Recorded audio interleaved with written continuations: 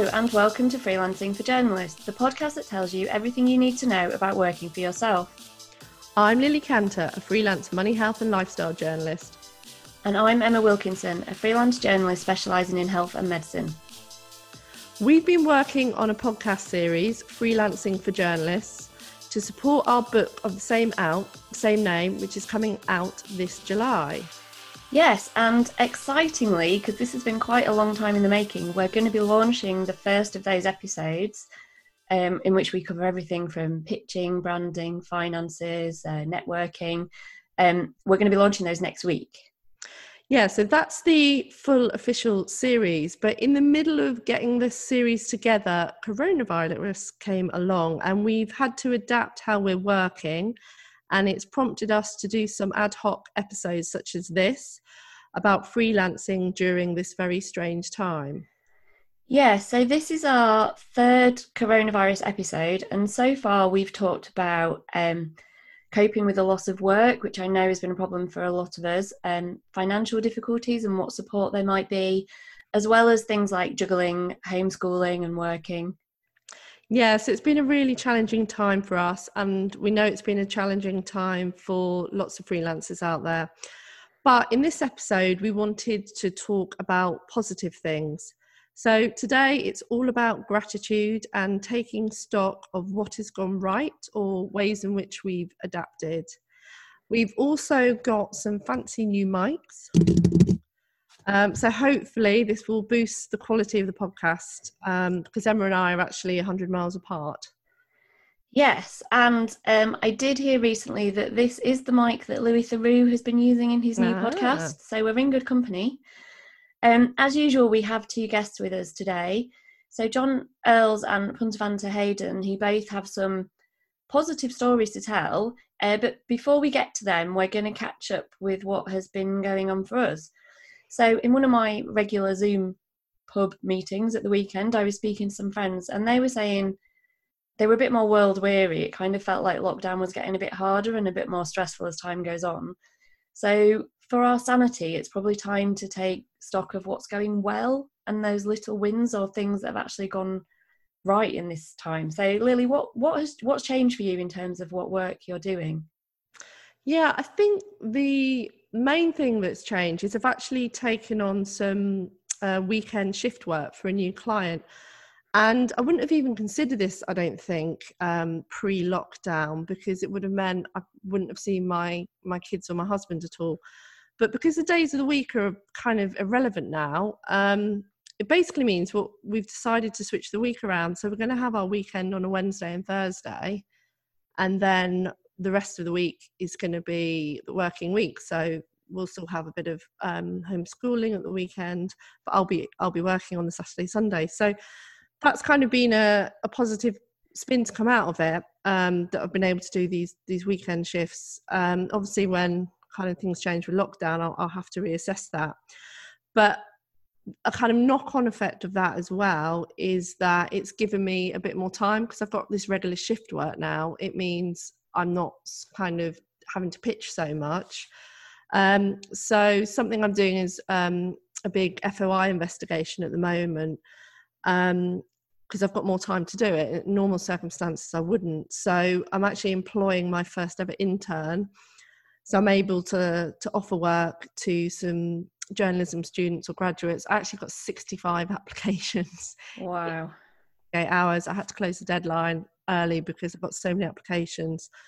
I'm just working my way through those. But there's some really good people in there. So I'm really pleased that I'm going to be able to offer a bit of work to people that maybe aren't being able to get work experience at the moment, or go in and do work at news organisations. So yeah, those kind of two things I think have been sort of a change in the way, you know, I've been able to do things that I wouldn't have been able to do before. So yeah, I think that's the main thing for me. What about you, Emma?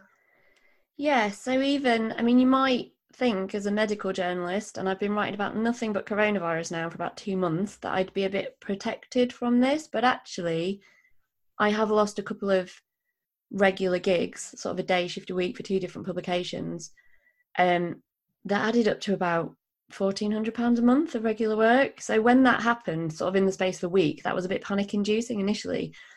But actually, what I did was just take a deep breath, and I had lots of ideas because I'm constantly writing and speaking to people about coronavirus. So I went to my ideas list, pitched some different organisations, and about 80% of those pitches got picked up. So it's so far, touch wood, it's been fine, and it's kind of forced me to kind of do something a bit different rather than just getting into that rut of that regular on a Monday I do this and on a Tuesday I do this. It's kind of mixed it up a bit, which also helps with having the kids around, because I can be a bit more flexible about what I'm doing and sort of when I'm doing it. The other thing is it's really forced me to spend some time sorting out all those things on my to-do list that I never ever got round to, ever. Like, I had the list. Yeah. Like my website, that was the big one for me. That had been, it's so funny because we've written this book, and in the book we talk about having a website. Lily did that chapter. And we've done a podcast on it, but I was definitely not taking my own advice. It was always there. I kind of had it, but it was sort of a big sign on it saying this is in progress. And when I don't know why I built it up so much in my head, but when I actually sat down to do it, it was like 2.5 hours, and that was it. I was done and dusted, and it's there. And the only reason that I did that was because as work was disappearing, I thought I need to have this website so that I can showcase to new potential publications what I do and who I am, and have like an easy place for them to find my work. So I didn't have any choice anymore. It was, okay, I can't put this off any longer. I've got to do it. And I did it, and it was so easy, and it's there. Yeah. And it's fine. People are going to look at it. And yeah, it wasn't the big job that I'd made it out to be. I did the same thing with my Twitter profile, kind of tidying that up. Twitter is kind of where all the medical conversations are happening at the moment, so it's become more important. It always was, but it's become doubly important, getting loads of stories off there. So that's worked out really well. So kind of just sitting down and doing those kind of things that normally would just get shoved to the bottom of the pile. I'm trying to think what else I've done. What have you done on the list? You know what I'm like? I'm a bit of a stickler for kind of keeping on top of things. So my to-do list was kind of done, but I've added things to it, I suppose. So there's things I thought, I could really do with doing that. So I could, I still haven't done a contacts database. But I've started to make a list of all the financial websites and news stories to check on a regular basis. So you would think I would have that already, but I don't. I just tend to do it, and it's kind of in my head, but I'm sure there's ones I miss. So I actually I need, guess what, a Google Doc, and now it's like my checklist. So, and it was partly because of the shift work as well. I thought, I need to go to all my key sources and make sure I'm checking the same ones each time. So that's been quite helpful. I did my payment on account like as soon as I could once tax year came up. I think it's the first time I've done that like straight away, partly because I thought I've got the money, I want to pay it before this money ends up going somewhere else, and then I'm having to find it later on. I have tweaked my email signature. The thing I haven't done, which I think the day lockdown was announced, I got my T-line shorthand book out. Thought I'm going to brush up on my shorthand. I've got shorthand, but it's really slow, and I've forgotten loads of the outlines. And I use it all the time. So I thought, I'm going to get on top of shorthand. I haven't even opened the book yet. So that's still there. Yeah, I mean, there's only so many hours in the day, even if we have these intentions. I did actually set up my Google Contacts document, because I've got contacts in all kinds of different places, and I've been meaning to do that for ages. But because I was getting lots of new contacts related to coronavirus stuff, I thought I'm going to start it now, and every day I'll just add in 5 of my old ones and just slowly build it up, as well as adding in all the new ones, rather than thinking this is too big for me to kind of accomplish in one go. And actually, when you think back through and start making the list, you realise you have actually done, like we've done a lot of very useful things for our businesses, and that's with young kids at home. It's not as if time is necessarily in lots of abundance at the moment, but I suppose it does kind of focus your mind a bit, doesn't it? Yeah, definitely. And I've been amazed at how much work I've done in half the time. In fact, I've done the same amount of work in half the time. And I think, oh my, I must have been faffing about on social media so much pre-lockdown, because I'm not having the time to do that now. I'm just having to knock out the stories much quicker and be much more time efficient. And I think it does, like you say, focus the mind.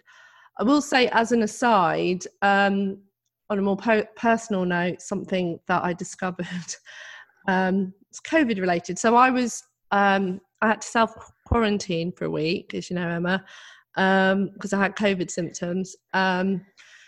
So basically I was in the bedroom for a week, kind of working on a laptop, getting meals on a tray from my dutiful husband. But I was desperate to get some fresh air, and he kept saying to me, you should go out on the roof, you should go out on the roof. I was like, oh, don't be silly. And then eventually I was like, I need to go out on the roof, because our bedroom overlooks the kitchen roof, which is flat, and I have discovered it is the best place for sunbathing. And now on a sort of Friday evening, if the kids are watching telly and it's sunny, husband and I go up on the roof, bottle of beer and sunbathe. And it's great. And we've been in this house for 7 years and we never thought of sunbathing on the roof. So sounds like an excellent place to hide from the children as well. It is. We don't tell them we're up there. It's great. So yeah, that's just one of those little odd things that's come out of it. I mean, we did speak, didn't we, Emma, to other freelance journalists in our network about sort of some of the good news stories they had. We got loads of really good responses, actually. And I think a lot of people said they've been working on their branding and sort of future-proofing, really, their business. Like you say, getting those things on their to-do list sorted out, looking at their websites and their social media platforms. Or they've been commissioned by someone they've always wanted to work for, because it's kind of pushed them out of their comfort zone and got them to kind of pitch to people that they've really wanted to write for. Yeah, absolutely. And one of the journalists responded to say that they'd got a book deal, which had only happened because of lockdown, which is great. Someone else had spent the time doing some training, which they'd been meaning to do for a while. Gets back to your shorthand, Lily. Yeah. And hopefully those new skills will help them in the future. They've kind of not, they've been making the most of that bit of quiet time that they had. Yeah, and it's really great to hear. I think initially there was a lot of panic and a lot of worry, but I think what this really shows is that freelance journalists are really very resilient and a flexible bunch. Yeah, absolutely. On that note, let's bring in our first guest. So joining us today, we have John Earls, who has been a journalist for over 25 years. John writes about music for the Daily Star and Daily Express, as well as for specialist magazines. He previously edited Loaded, had a weekly music column in the News of the World until its closure. So, John, fill us in on what's been happening for you on the work front. So I think you've had some success in picking up new work. Yes, I have indeed. I mean, basically, I'd got into quite a comfortable situation since going back freelance about 2 years ago. But the main two magazines that I work for, which are specialist music titles, they've been closed down until July. And, as you were saying, Emma, like everyone else, I was panicking a bit, really. And then suddenly, kind of out of the blue, I had an offer to work for Record Collector magazine, which is a magazine I've read since, as a music fan since I was about 15, about 30 years or so, I guess, that I've been reading it. And basically a PR friend of mine had put me forward to do some reviews for them because Record Collector needed someone to review a particular album. They said, we just haven't got anyone on our roster who can review this album, which was a bit of a surprise because in the music sector, you kind of feel like you've got to turn your hand to stuff that isn't necessarily up your street musically. You've got to be able to adapt a bit. And it kind of was an awakening that there aren't that many journalists necessarily who are able to write about music across the board, whether it be from pop to metal to hip hop to funk, whatever it might be. And that it was kind of a reminder that, I'm a journalist who's got more skills than perhaps I'd appreciated. That there were, there's always work crying out for adaptable writers, I guess. So my name was put forward. I did the review, and the commissioning editor was one of those dream commissioning editors to work for, who's just been really quick and adaptable to get back to me and say, yeah, great, we love that one. We don't like, we'll take that idea, but not that idea. And because I'd kind of got myself comfortable, I'd kind of forgotten how to pitch, really, because I'd got regular work coming in across 4 or 5 titles. I just hadn't, just kind of lost the knack of pitching. And when I was told, oh, these magazines are closing down until at least July, I guess, then the panic set in. But it's been kind of a nice reminder that I'm able to pitch and know what I'm doing, and that the work is out there. Because, I know, Emma, you were saying about everyone would think that medical journalists would have work coming in left, right and centre. For music journalists, that's not been the case, because, of course, a lot of it comes from live reviewing, and a lot of the funding comes from live gig advertising. Of course, without that, you kind of feel like, well, there's no work at all out there. And everyone's been kind of saying, oh, I hear so-and-so is closing, I hear such and such a magazine is closing, I hear that, the opportunities going down there. So you feel like there's not going to be any work out there. But it is a reminder that there is, if you look for it and if you make the contacts, that the work is out there, probably in whatever sector you work for, I guess, really. Yeah, and I think what's really nice about that is that you'd had some great feedback from that commissioning editor as well. When you work for someone new, I know I work, it's not a new client, but I work for a publication that's based in Australia. So we have this kind of weird relationship where I'm texting my editor kind of as I wake up in the morning and kind of working out what to do for the day, and then don't hear anything for a while. And I'd sent her an article that we'd discussed. I'd kind of pitched something and we'd gone backwards and forwards on it. And then she said, when she received it, she said, "This is amazing. How did you do this with 3 children running around?" And I mean, she's got children as well, so I guess she understands. But I was just felt so nice for someone to say, "Oh, thank you. You've done a really good job here." That's just such, it just really spurs you on, doesn't it? Absolutely, yeah. And it's been a similar situation with the reviews editor at Record Collector, where I've picked this work up from, and he's just been so enthusiastic straight away. And that's, like you hear about editors that just don't respond for weeks and weeks, and you're kind of left hanging. And this has been such a dream relationship from moment one, where I kind of contacted him and said, "Look, I understand you're looking for someone to review this album." And and ever since then, as I say, he's got back to me within probably 3 or 4 hours at most, as the longest I've been kept waiting. That's the dream that you want from any commissioning editor, but it so rarely happens. And it's just been great that, again, I kind of pitched 8 ideas for a particular section that he runs, as well as the review section, and he came back the next day saying, "Yeah, love it, we'll take these 4." So that's it. It's kind of been all you can ask for, really, in that situation. And again, to find any work on a new title in the pandemic time is great, but to find it where it's been someone who's just been so receptive is even better. You just kind of know that it's a regular contact that will go on past the pandemic, I guess, really. Yeah, and I guess it shows the importance of keeping tapped into those places where people are talking about new work or promoting when they might be taking pictures or accepting new writers, because you don't want to miss that, because obviously there's lots of people who are immediately trying to jump on that, as Lily found when she put out the ad for The Intern. So I guess you just have got to kind of keep out there and keep checking, and just so that you don't miss the opportunities.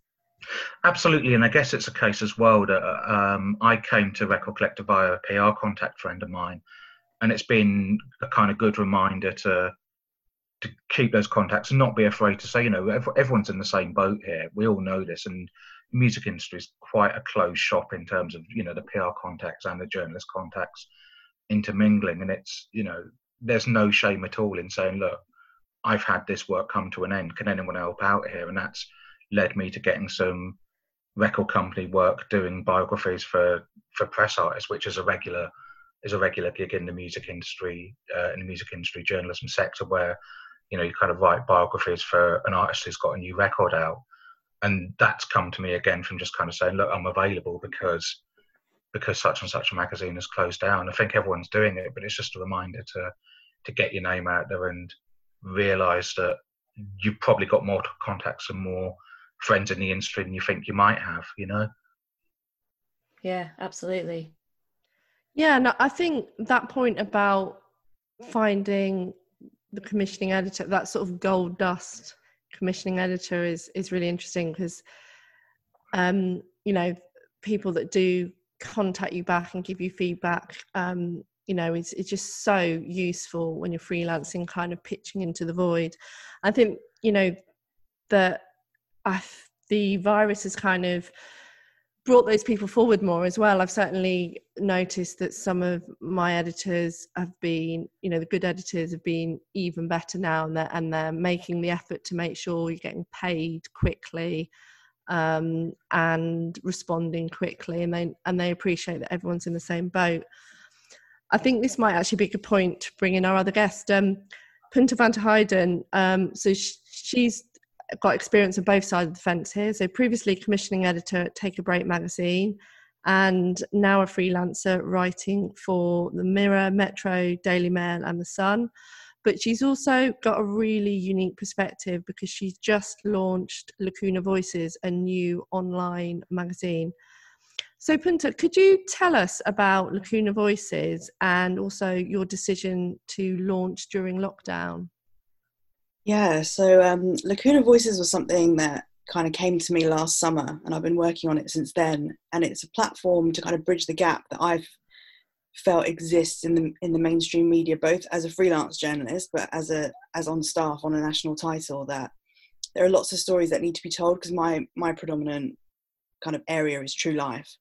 There are loads of stories that I come across, I think, oh, it's such a moving story, or it's so inspiring, but then it doesn't find a home because it has something that the mainstream media might not want. So the interviewer might be abroad, they might not be British, they might not be female, they want to be anonymous, but what they have to say is still really worthy. And I felt really frustrated by that. So I started this idea of Lacuna Voices last summer, and I've been working to build the platform, and launching it kept getting delayed because I also suffer with a lot of chronic pain. So it was always a matter of how much can I manage on top of my quite high freelance workload. So it was supposed to be December, then January, and I just thought, I'm not going to pressure myself to launch. But when the lockdown happened, and when it was starting to head towards that, I decided in actually quite early March, I'm going to make March the month that I work on Lacuna Voices, because I've been working really hard for the last few months in terms of freelance, and I had enough money to just keep me going for a while. So I thought, now's the time. I'm just going to dedicate March to doing the SEO training that I wanted to do, to doing the Squarespace training that I wanted to do. So I worked on that a little bit, and then I decided to launch. I got it to a point where I felt that not only my personal opinion, but I was getting loads of feedback from just everywhere, or even just keeping an eye on what people were saying on Twitter, that everybody was getting a bit frightened of this constant narrative, which is quite frightening in the news cycle of coronavirus, the pandemic. And I sensed that people needed a break. They still wanted things to read, but they didn't want to be frightened 24 hours a day by what they were reading, and they just wanted to read stuff that they were interested in. So I thought, let's just go for it. And so I ramped up all my work on Lacuna Voices, and I just basically was doing Lacuna Voices 24 hours a day and slotting in some of the freelance work that I was still kind of committed to. But Lacuna became my focus, and then we launched about 2 weeks ago. And how did that feel? Were you anxious about doing it during lockdown? Yeah, I had a massive hit of imposter syndrome, which in the freelancers that I confided in, they were just saying, just don't be stupid. Like, you have enough experience to do this. But also I had this group of really supportive freelance friends, and I was just saying to them, look, this is what I've got. I was giving them previews of the site, and they were all just saying, just launch, just do it. Like, this is what everybody wants, just do it. And so I kind of went with that. So yeah, I had a lot of anxiety about launching, and I didn't want to appear tone deaf. It's one of the things that I think is just the worst thing that can happen to a journalist, to write a piece and then appear tone deaf. So I was very conscious of that, had the normal imposter syndrome going on, a bit of anxiety about, is this the right time? But as soon as I launched, the feedback was just so immensely positive. And touch wood, I've not had a single negative bit of feedback yet. So I'm glad I've launched it. And how is that kind of now fitted alongside your freelance work? Are you still managing to do that? I'm basically working 24 hours a day at the moment. Yeah, so I'm on this constant daily and evening and nightly and midnightly cycle of what work can I physically do right now. I'm doing a lot of my editing on my phone because I am in a lot of pain anyway. So often I do work just in bed, laying flat. So I'll edit loads of the Lacuna commissions that I've had in on my phone, and then I'll sit up on the laptop and, you know, I tend to kind of split my day up. So I'll say, right, this morning I'm focused on Lacuna. Right, this afternoon I've got a deadline. So it's been very, very busy, but somehow it's happening. And what things have people particularly resonated with people on the site? Has there been particular stories that have been more popular than others? Yeah, there's been a few stories that have been consistently read the most from the moment we launched till now. But there was one about a woman who launched a charity to help refugees in her new hometown of Columbus in Ohio. She was a Somalian refugee herself, and her story really resonated, and people, just the readership from all over the world, like every single country, it's been absolutely bonkers and very humbling how many people are reading these features, but hers really resonated, and it just kind of proved my hypothesis that the things that shackle the mainstream media in the UK, such as the locality of the person that you're talking about, it becomes irrelevant in a digital age. People just want good, true life. They don't really care where it's from, which was always my hunch. And it's been satisfying seeing that resonate with so many people. Yeah, that's really interesting, because, I mean, Emma and I also teach journalism, and one of the things we teach is news values. And, you know, the kind of evidence has been that, you know, locality, like you say, is a news value, but that's generated by journalists, not by readers.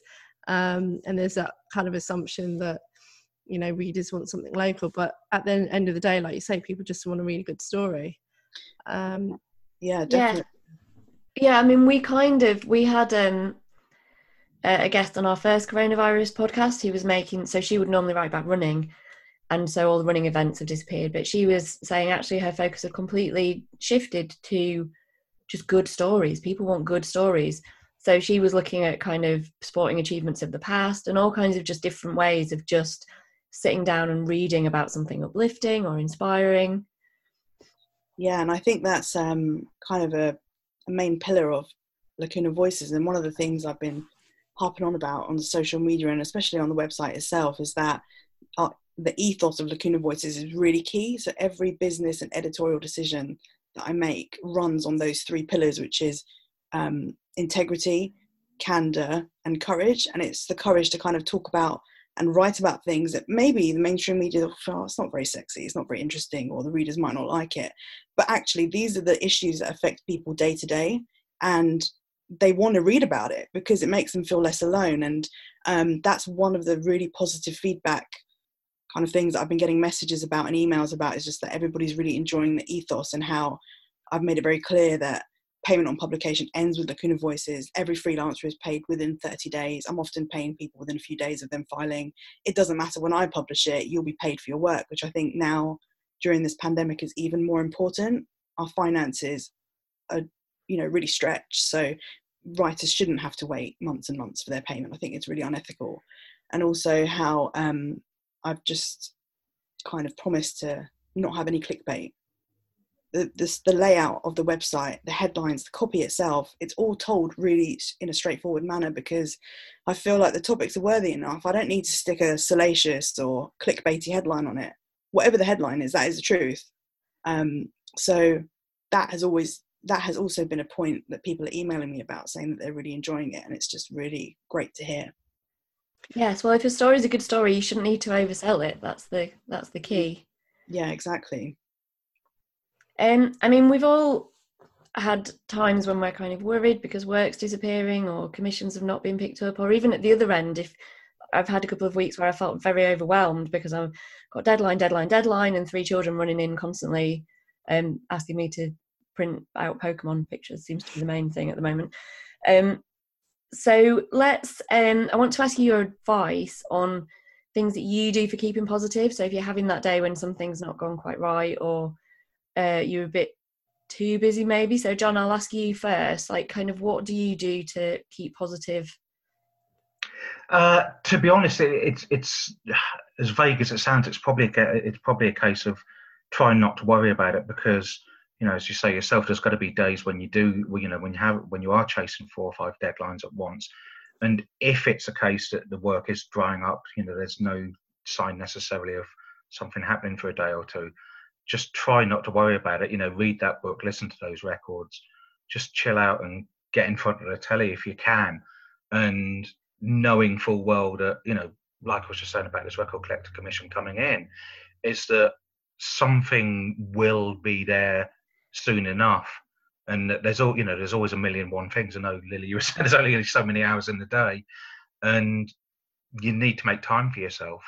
Just journalism can be, and kind of should be in some ways, I guess, if it's a vocation, it can be all consuming, but don't let it be if the work isn't there. And rather than staring into the void, wondering, clicking send receive on your email folder, which we've all done, in the hope that someone's going to suddenly commission you, just get away from it for that day. And because there'll be Saturdays and Sundays you'll be working soon enough. So just try not to worry about it, which is easier said than done. I'd be guilty of it myself, but that's what I'm trying to do. It's good advice, because you can, writing about coronavirus, you can be completely consumed 24/7 about it. I'm checking Twitter when I wake up so we've kind of had a time every evening where we've literally chucked our phones over the other side of the room to watch some telly. You have to kind of make yourself switch off. But yeah, you have to find ways to juggle everything, I guess. And to do things that you enjoy doing, and not just working, and take a break from time to time. Punter, what about you? What would be your tips for?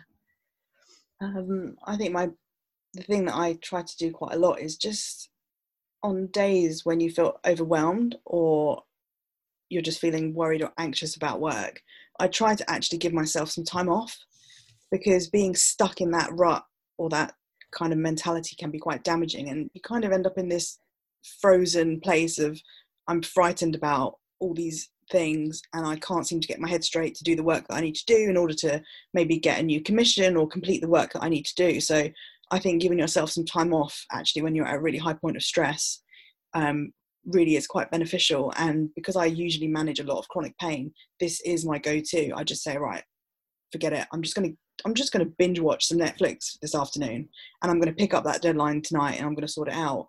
But also kind of keeping sight that, just like John said, that things do change quite quickly. So, it's okay to just have a bad day. But if I've got loads of deadlines, what I tend to do if I feel overwhelmed is I do little Pomodoro sessions. I don't know if you've heard of this technique, but I just say, right, I'm just going to do half an hour. That's it. That's all I'm going to commit to, is half an hour. And then once you get going, the anxiety lifts and the fog clears, and you can actually do what you need to do without feeling the strain anymore. So Pomodoros and giving yourself time off. I think if you don't do that as a freelance, giving yourself time off, it's one of the best things about being freelance. So yes, and we wrote about Pomodoro in the book, and I have, since writing about that, have been doing it quite often. When you just, and it's great. Amazing that once you start, you're fine. Well, the thinking about stuff is always worse than the doing it, and you'll get it done really quickly as well if you just set that timer and just set a task and off you go. Exactly. It's actually that anxiety of getting it done or feeling like it's such a big task that you can't complete it. And I felt like that with Lacuna, because I was initially going to launch with 6 pieces per section.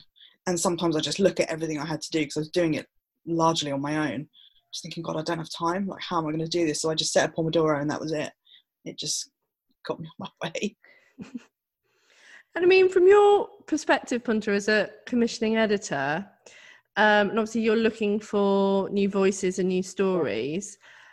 For people that might be either interested in pitching to you or just kind of reaching out to new outlets that they've not worked for previously, what advice would you give them? I would say just do it, even if it's just to say hello, like, I'm really liking what I'm seeing. Just starting a dialogue with people sometimes and keeping it short and sweet can be quite nice, because just from the commissioning point of view, when I was on a national desk, I would get 400, 500 pitches a day. And it was really refreshing when someone just go, hi, like, how are you? Just having a chat with someone. It's actually a nice opportunity at this point when we can't network face to face. Just send someone a nice email. I really appreciate those. And all the feedback that I've had where people have just said, you don't even need to reply, but I just wanted to say I really loved X article or whatever. It's always started a nice dialogue. And I just think if you're in that position where you're able to just be nice and send a nice email, it can really help you build a relationship with a new commissioning editor. Yeah, I think that's actually really interesting, because I think people sometimes worry that they've got to it's got to be like sell, and they've got to like get to the point straight away. And I guess if you have that kind of humanity and kind of personal touch, then that can help you to stand out. Yeah, and everyone has been, in my experience, very kind. So commissioning editors who I've known for years, on every email asking how I am and if everything's going okay before they go into anything else. It's just kind of slowed everything down, and they've like, I'm not just going to throw some work at you. I'm going to check that, because I can't see you, I'm going to check that your situation is okay first. And that's just quite nice. It's very thoughtful, isn't it? It actually makes you feel really valued as a freelancer, but also as a commissioning editor. I had one of the editors that I work with on a national paper, she actually called me the other day because she heard that I wasn't well. And she just called me just to see how I was, even though she is so busy. And it meant the absolute world to me. So for any commissioning editors who are listening, or editors out there, or freelancers, whatever, I think that humanity really means so much right now. And like you were saying, Emma, that this slowing down almost, and getting people to engage on just a person-to-person level, rather than just that person's got a budget, I want to sell them something. It actually, I think, means a lot now. People are connecting in a different way, on a more personal level. Yeah, I agree. John, do you think that as well? Is that your experience at the moment? Is everyone being nicer? I don't know if everyone's being nicer post-pandemic, but I think it's the case that you very quickly learn who the commissioning editors you get on with if you get on with them on a professional basis, sooner or later it's going to turn into a personal relationship as well. And certainly most of the commissioning, and I've been on both sides of the fence myself, that the freelancers I went back to when I was commissioning would be the ones that you'd kind of trust on a personal basis as well. I mean, I guess it sounds obvious, and Hunter, you've probably been on the same side of it as well, that if you've got two freelancers who are pretty much equal in terms of talent, you'd go to the one who you've just got the better instincts with. That ultimately it will pay off for you, I guess. And I think certainly in terms of the commissioning editors and the public relations people I deal with in terms of getting interviews with artists in the music industry, is that you need to have some sort of empathy and affinity, and the freelancers who take it too far and it just being hustle, it's a short-term win for me. It can be the best ideas, but if you're just kind of constantly pressurizing people into a response, it can be a bit off-putting. Certainly as having been on the commissioning side of things, that you just kind of feel like that, that's enough now, back off a little bit and let's just have a chat, because it's important, but it shouldn't be all consuming.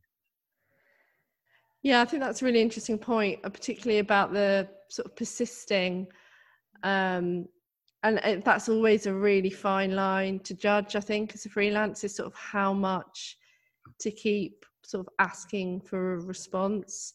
And I mean, I know that I think in the book we talk about this, and sort of, how soon to chase a pitch and how many times to chase it.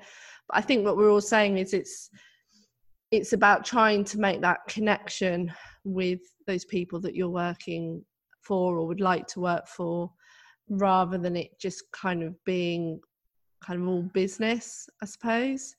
And that does kind of come back to the other way as well. So I had an editor recently she just come back from maternity leave, so I'd not worked with her for ages, and she put out a call for pictures, and I sent her through a few ideas, and I'd not heard anything for a couple of days, but I was busy. But then she got back in touch to say, I really appreciate you sending those, I'm a bit swamped, I will get back to you. So it's a two-way thing, isn't it? If you've kind of built up that relationship in the past, you can be a bit thoughtful of each other's positions, and the pressures that you might have differently, and that just kind of made me feel, all right, okay, it's not been ignored, she did get it, and that she picked up a couple of those in the end. So yeah, but I think as well, it's a case of what we were saying about anxiety just now, as well as that. If you're pitching to someone, I think that anxiety probably feeds itself through. You can probably pick up if someone's quite desperate, for want of a better phrase, in needing that pitch and needing that work, which I think is why, again, from what Punter was saying about take a break, because it will show if you are pitching when you need to rather than when you want to. Your ideas are just going to come off a bit clunky, perhaps. I think there's a lot to be said as well for keeping your pitches really short. John, as you were saying, you've obviously been on both sides of the fence. You know that if you like a pitch, you'll ask more questions, won't you? So I think maybe freelancers can get bogged down in this pitch needs to be perfect. But often the pitches that I send, like sometimes they are longer, but often I'll just send a couple of lines and say, this is what I've got in mind.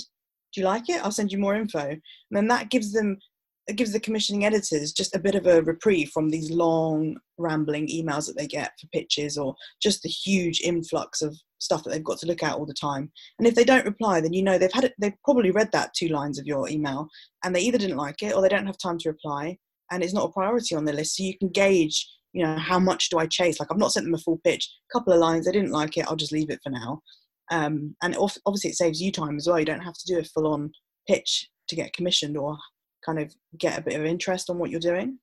Yeah, I found that it's actually, I think in the current situation where people are quite pressured and working from home, you can kind of use that as an excuse to do a shorter pitch as well. And then it takes you less time. So I've done that a couple of times recently with, you must be so swamped at the moment, I just wondered if you had any interest in a feature on this topic, or are you already doing it? If you want, I can send you more detail.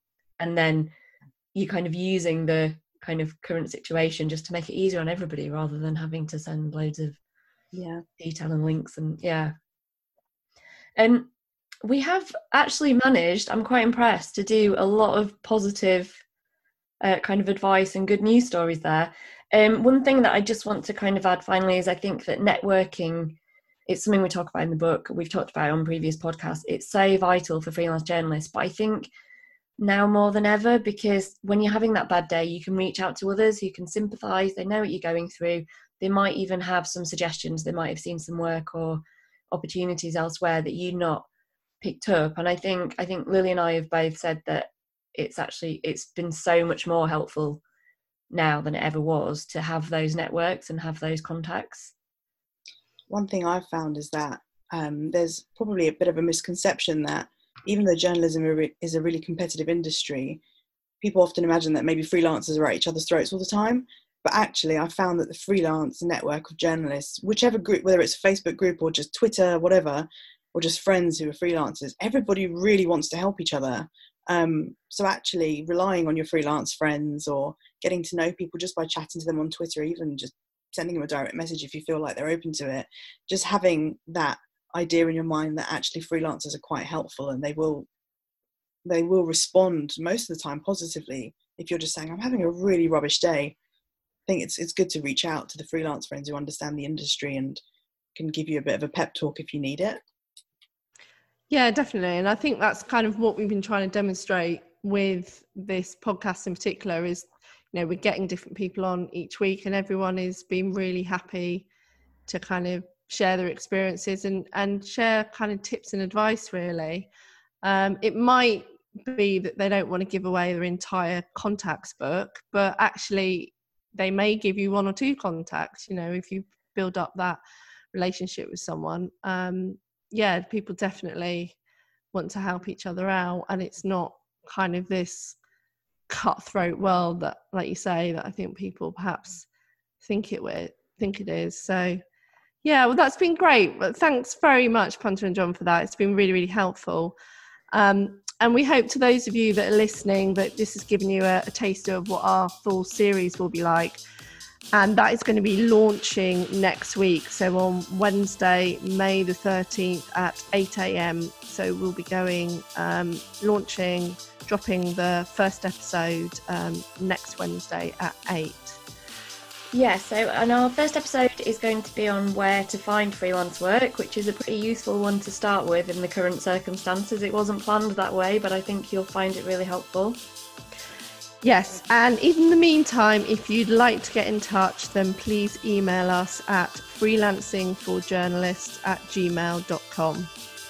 You can also find us on Twitter, so I'm at Emma Journo. And I'm at Lily Cantor, and you can also follow the podcast at Freelancing4, and have a look for us on Facebook, where we will also post some more tips and advice. So thanks for listening, and bye for now. Goodbye.